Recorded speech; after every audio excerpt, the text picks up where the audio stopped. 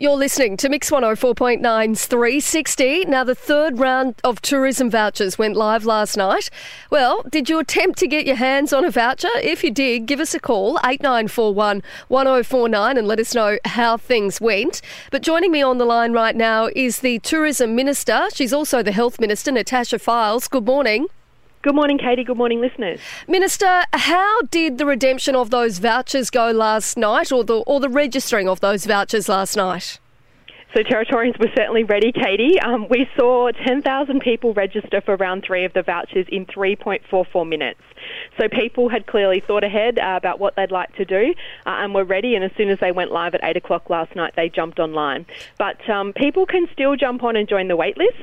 I know some people I was talking to forgot, and at about 10 past 8 they jumped online, and of course we're disappointed that the vouchers were allocated at that point. But the last round we had thousands of people on the wait list, and we were able to clear that wait list. It's part of the process of getting these vouchers out. So tourism and hospitality have been devastated by COVID. We all know that, and this is the NT government's way of supporting this sector. So 10,000 vouchers in 3.44 minutes. How many people are already on the waiting list? Yeah, it's a really important question, Katie. So by 6 o'clock this morning, more than 33,000 people had signed up. So 10,000 people have been allocated a voucher, and they should start to receive the emails with their voucher. Some people have already received those. Others will receive them in the next couple of days. They then have 14 days to book their experience and utilise their voucher. And it just depends. They might not use the full $200 allocation because it's 50% of your money and 50% of the government's. So as soon as they've made that booking and there's some extra, it'll go back in. Or they may not use their voucher, and so the whole amount will go back in, and we'll start to allocate vouchers for people over the wait list. How does that compare? Even though there's an awful lot, Yep. we're hopeful that they'll all get a voucher. How does that compare to previous rounds, i.e., last time round, how many people were on the wait list and did end up being able to redeem a voucher?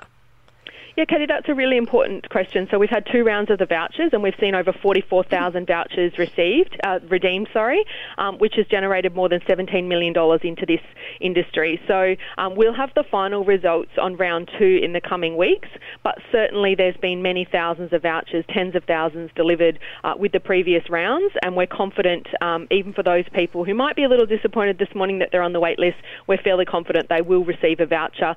These vouchers go through until the 30th of April, and so this is really supporting this sector until we see that dry season, and hopefully this year we'll see a dry season which is a little more regular, not impacted by COVID as we saw last year. Do we need to try and do things differently if indeed there is another round of vouchers so that we sort of spread the love to a few more Territorians? Katie, I'm confident that the system we've got in place is working, and it is right to support this sector in the sense that we did see many thousands of people waitlisted previously, and they'd sort of given up that they might not get a voucher, and then they did receive those vouchers and were able to utilise them through January. So even though people are on the wait list, we have to assume that people getting a voucher are going to spend the full $200, and many people don't because they might book an experience that's $300, so $150 comes from their voucher, and then the $50 remaining goes back into the pool. So we're fairly confident that we have the system right, and this is something that's been welcomed by tourism and hospitality. Particularly, as I said, last dry season they didn't experience the international tourists any at all, and certainly domestic tourists were impacted by the COVID hotspot restrictions that we saw. So It's really supporting this sector through the wet season period. Is there going to be another round? So this is the final round that we've announced to date, but I'll continue, particularly as the Minister for Tourism, working with the sector around what we can do to support them. We know that we're hoping that the dry season this year will be more regular with the domestic market, but we don't expect international tourists, and we know particularly for Central Australia, international tourists make up a large part of their industry and the visitors and guests that come in. You touched on the impact that COVID's had on our tourism sector. There's no doubt it's been massive. That hasn't stopped the government from announcing some changes to park fees. We spoke to the Minister, Selena Ubo, yesterday, who explained the rise in fees at parks. Now, we still don't know just how high those fees are going to go up, but we have spoken to the tourism sector who, like you've said, have been hit very hard by COVID, and they say they weren't consulted on this fee increase. Why haven't they been? So, Katie, I certainly, as a Minister for Tourism, apologise to the sector if they were taken by surprise with this announcement, and I certainly will work with them over the coming months. We have 85 parks across the Territory and reserves and protected areas that the NT Government manages, and we haven't seen fees increase for the past 20 years. So we're looking at the future arrangements, particularly around interstate visitors. We want to make sure that Territorians can still access their favourite places such as Litchfield and Nitmaluk for free, and the government's committed to that. So we will be consulting with not only tourism operators but traditional owners and other stakeholders around these fees and a new online booking system, which is really part of what's driving this, so that we can see Territorians getting the certainty and the access to their favourite spots that they have been wanting. Taking into account, the fact that we know the tourism sector has been hit, and we know that they've now said that they really weren't consulted in this space. They did tell me last week that some bookings are made 18 months in advance. So obviously this fee increase is going to have an impact on people who've already booked holidays to the Northern Territory. Is that a concern for you? So for us, what we want to do is we want to improve the visitor experiences to our parks and reserves, and we need to make sure that they're appropriately protected, for future generations to visit. But certainly that feedback is something that I'll be taking to my Cabinet colleague, the Minister responsible for Parks and Wildlife, to explain in any rollout we do need to take on board those types of considerations. So we want to have a new online booking system, particularly for camping and multi-day walking trails. That's feedback I get from locals, is that they're really disappointed they can't go to their favourite camping spots during the dry season because they're taken over by other people, and they don't want to risk driving a long way and not being able to set up camp. So we're trying to make it that people can enjoy the parks and the attractions, and certainly making sure that locals feel that they are a part of that. And I think everybody agrees with that. I guess the thing that I feel worried about for the sector is they've already gone through such a horrendous year.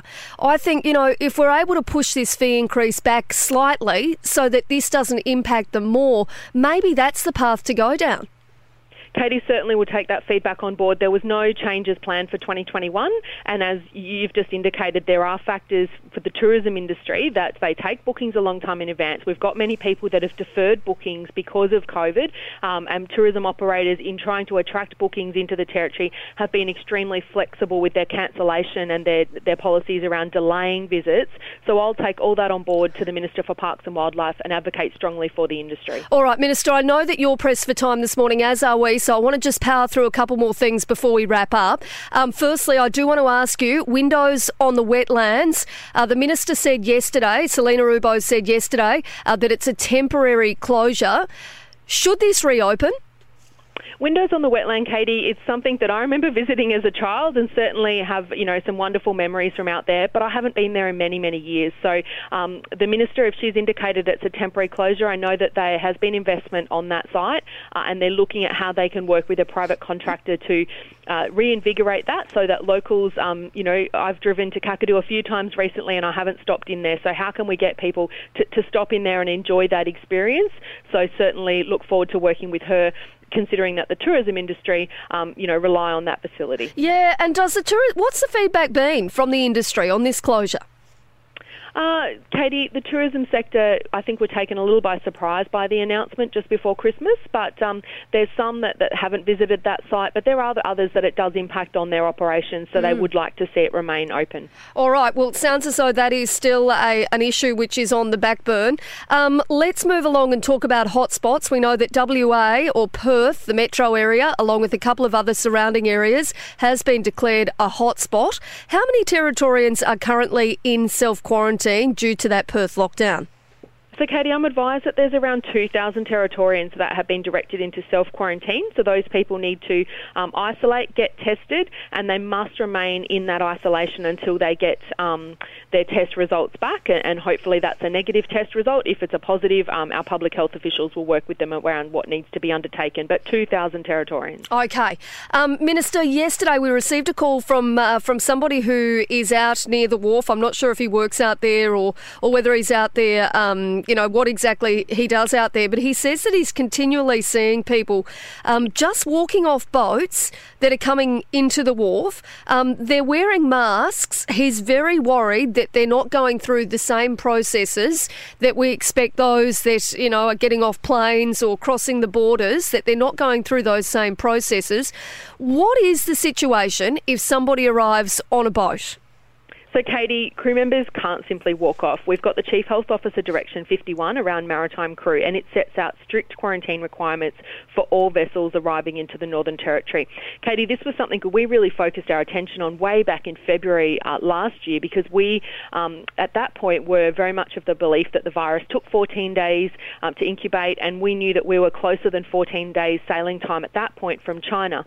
So we worked with the officials down there at the wharfs, and we have got a contract with a private health provider who undertakes screening of these commercial vessels. And so this has been going on for many months now. They don full PPE and they go on board and they go through a screening process using a questionnaire and a temperature check in line with national protocols. So we've seen that system work when we had the Diamantina and we had a positive case and then subsequent cases. So if any members of the community have any concerns, they should phone them through to the COVID hotline or 131 444, the police number, because there are strict protocols. There's a Chief Health Officer direction around this. All right, Minister, we better leave it there. We're pressed for time. You're pressed for time. I really appreciate you having a chat with us today. Thanks, Katie. Thank you. You're listening to Mix 104.9's 360. If you'd like to call through this morning, 8941 1049.